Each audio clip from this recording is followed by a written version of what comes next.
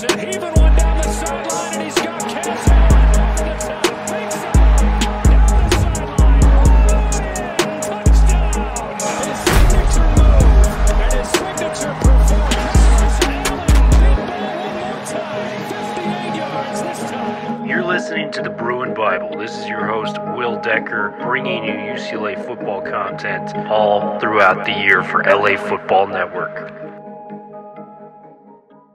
What's up, Bruin Bible listeners? This is your host, Will Decker. Wanted to reach out and say thank you guys for all the listens, all the love.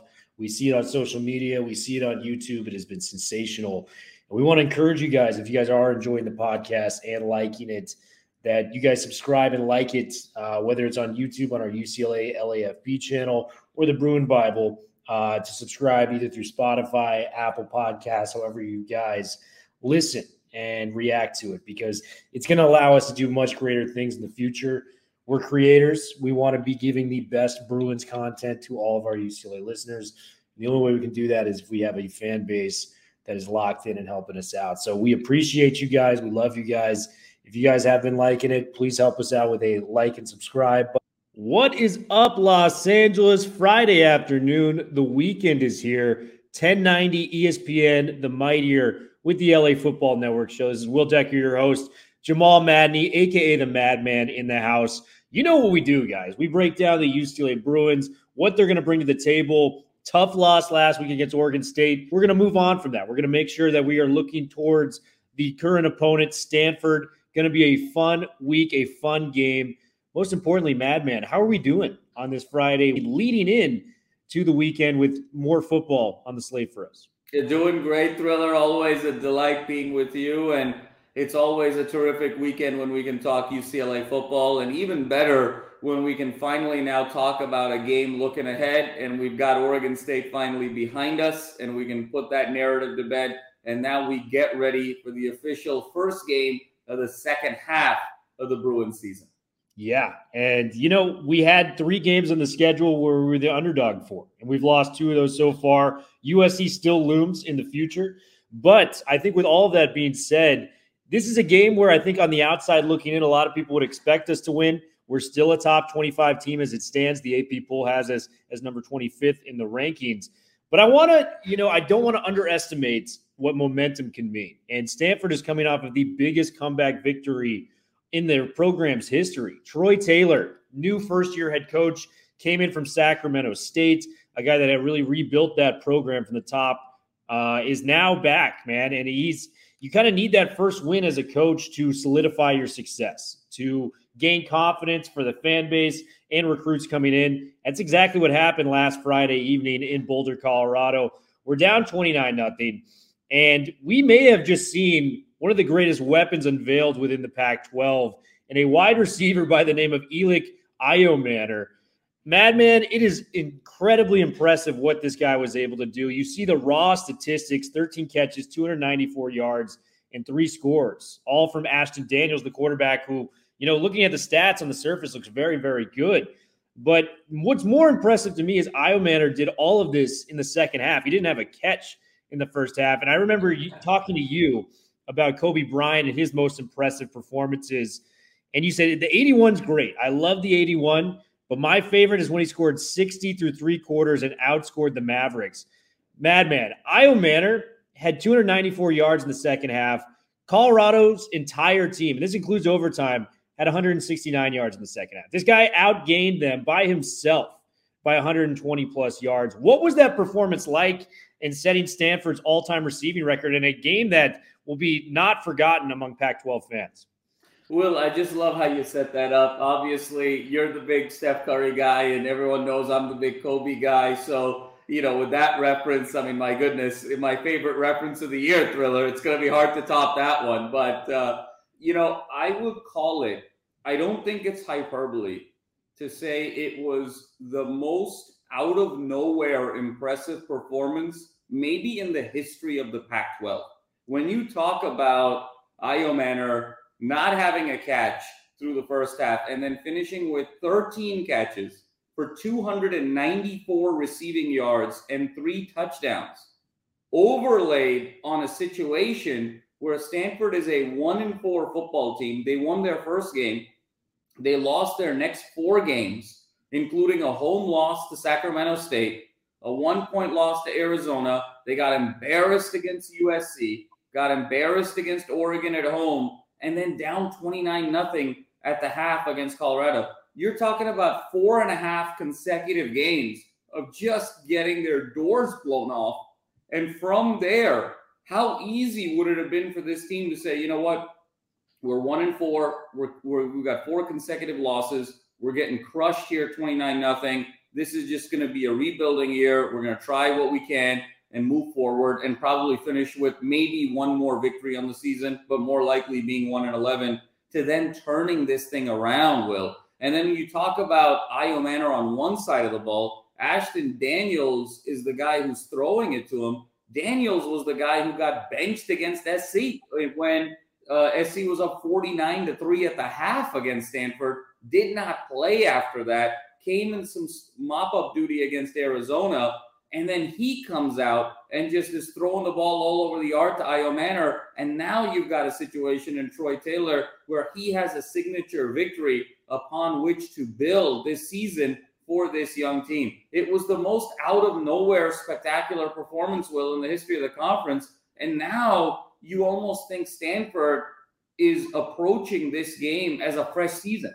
They're like, we've gone through all of these challenges. We've struggled. We found a way to come back. And I think this is a team that's completely rejuvenated coming into this UCLA game. On the flip side, UCLA feels like a team that's a little bit emotionally hungover from a tough, brutal, physical, pounding loss to Oregon State. So you can't really have two teams emotionally be more different right now. Now, UCLA's talent and where their program is significantly greater than Stanford, as evidenced by their 17.5-point favorites against this team in Stanford at the Farm.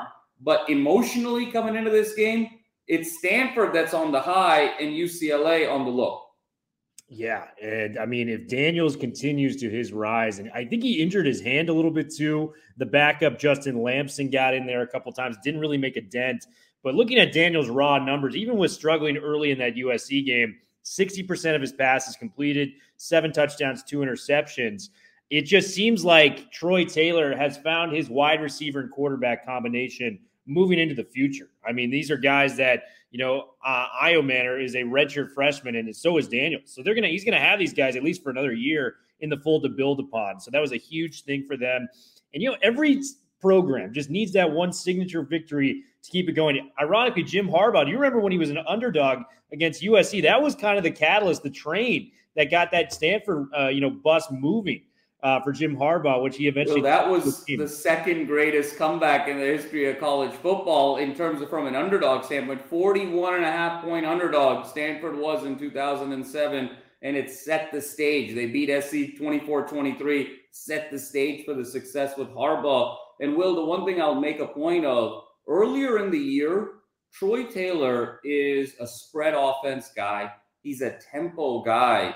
And he's trying to run spread and tempo with David Shaw's players that are much more physical, bigger players. It's more predicated on zone runs, chewing the clock, running the ball.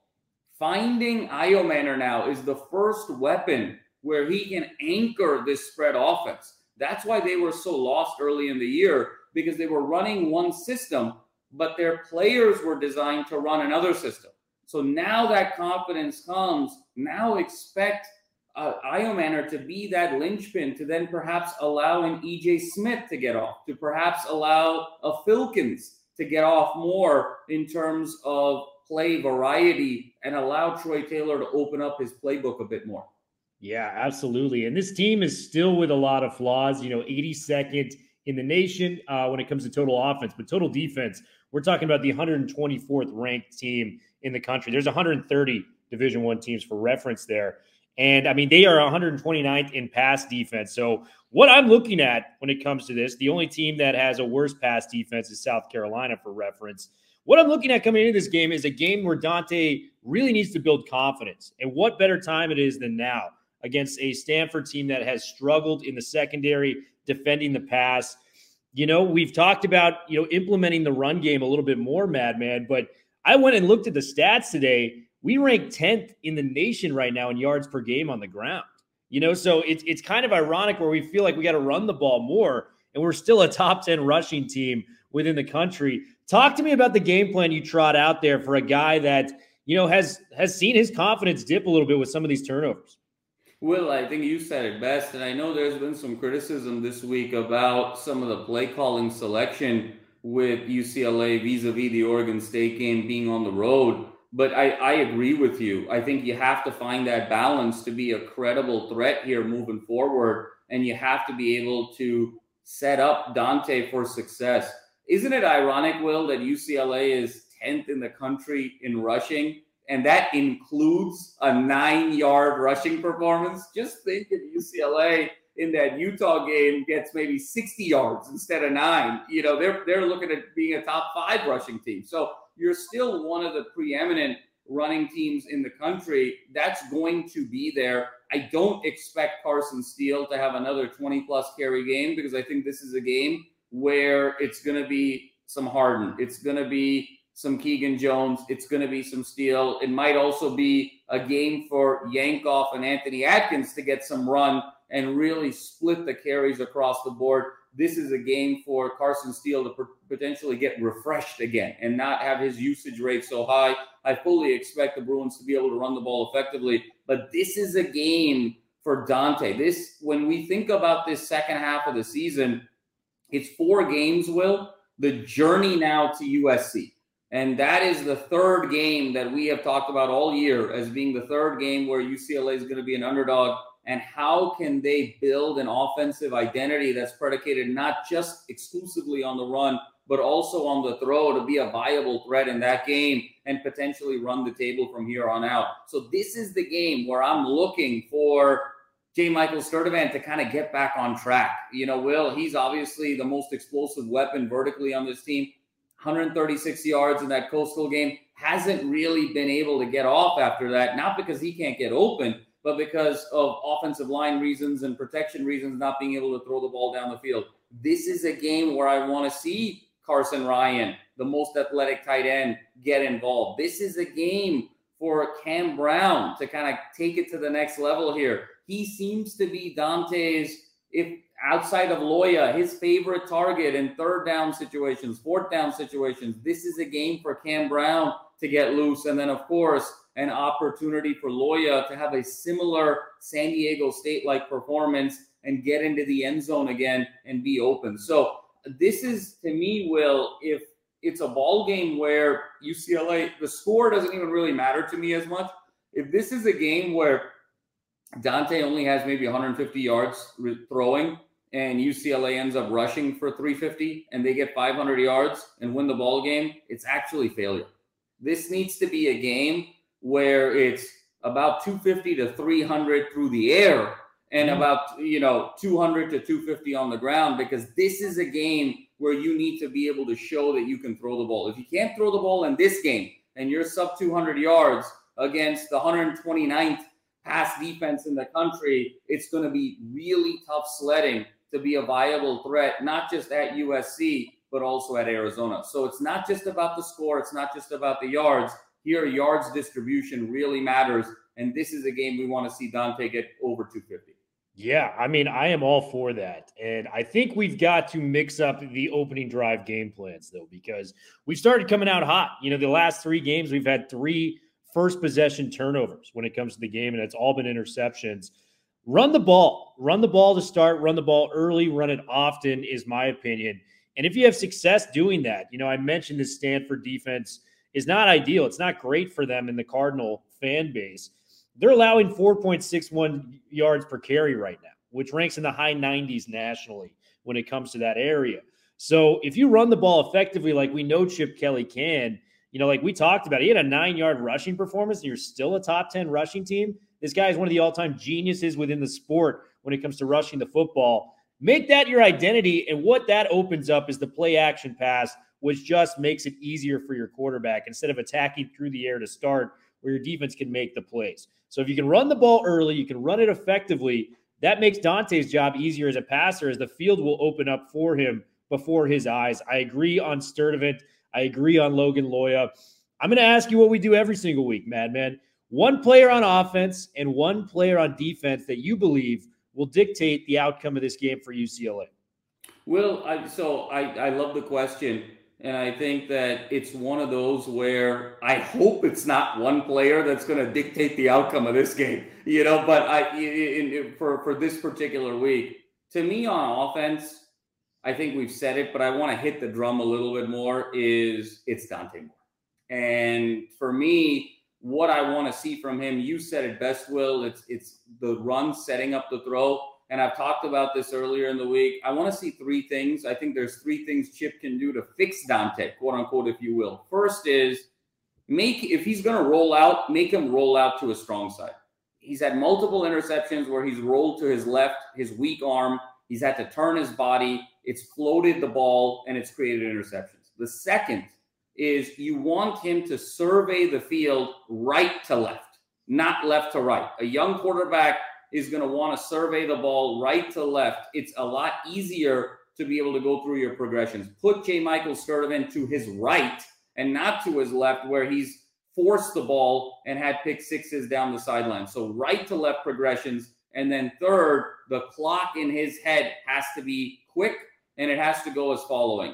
Read one, read two, and then either run or throw the ball away. Those are the three things that I'm really going to be looking for in this Stanford game out of Dante Moore.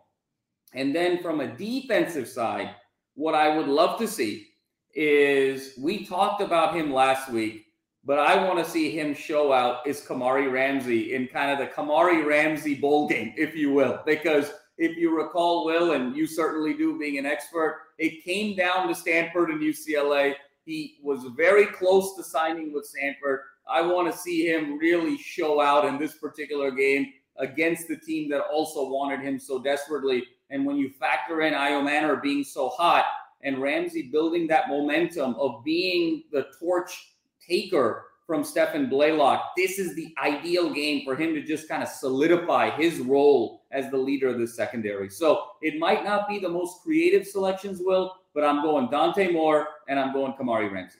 I love it, man. Dante Moore, we need a big game from him at the QB spot. Has had such a couple of rough moments out there where it's led the fan base to be a little scared about what could potentially happen out there on the football field. And with Kamari Ramsey just coming off of arguably his best game so far in a Bruins uniform, tied for the team lead in tackles, led the team in tackles for a loss. This is a guy that can really come out there and make a difference. Madman, I've got Keegan Jones on offense. This is a guy that I think we're going to need that big play rushing. And the small sample that we have seen from him, after the first 4 games, we didn't even know if he was going to get any playing time.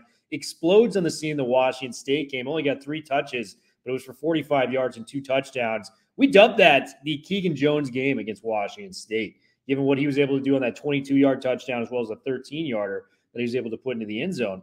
And last week against Oregon State, only had 4 touches as well, at 3 carries, 31 yards on the ground, and that awesome catch. 1 catch, 26 yards, got it downfield. He was doing spin moves in the open field, hurdling players.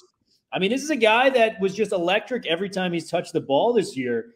And the natural inclination, I think, from the fan base is just go feed this guy the ball more. I want to see more Keegan Jones.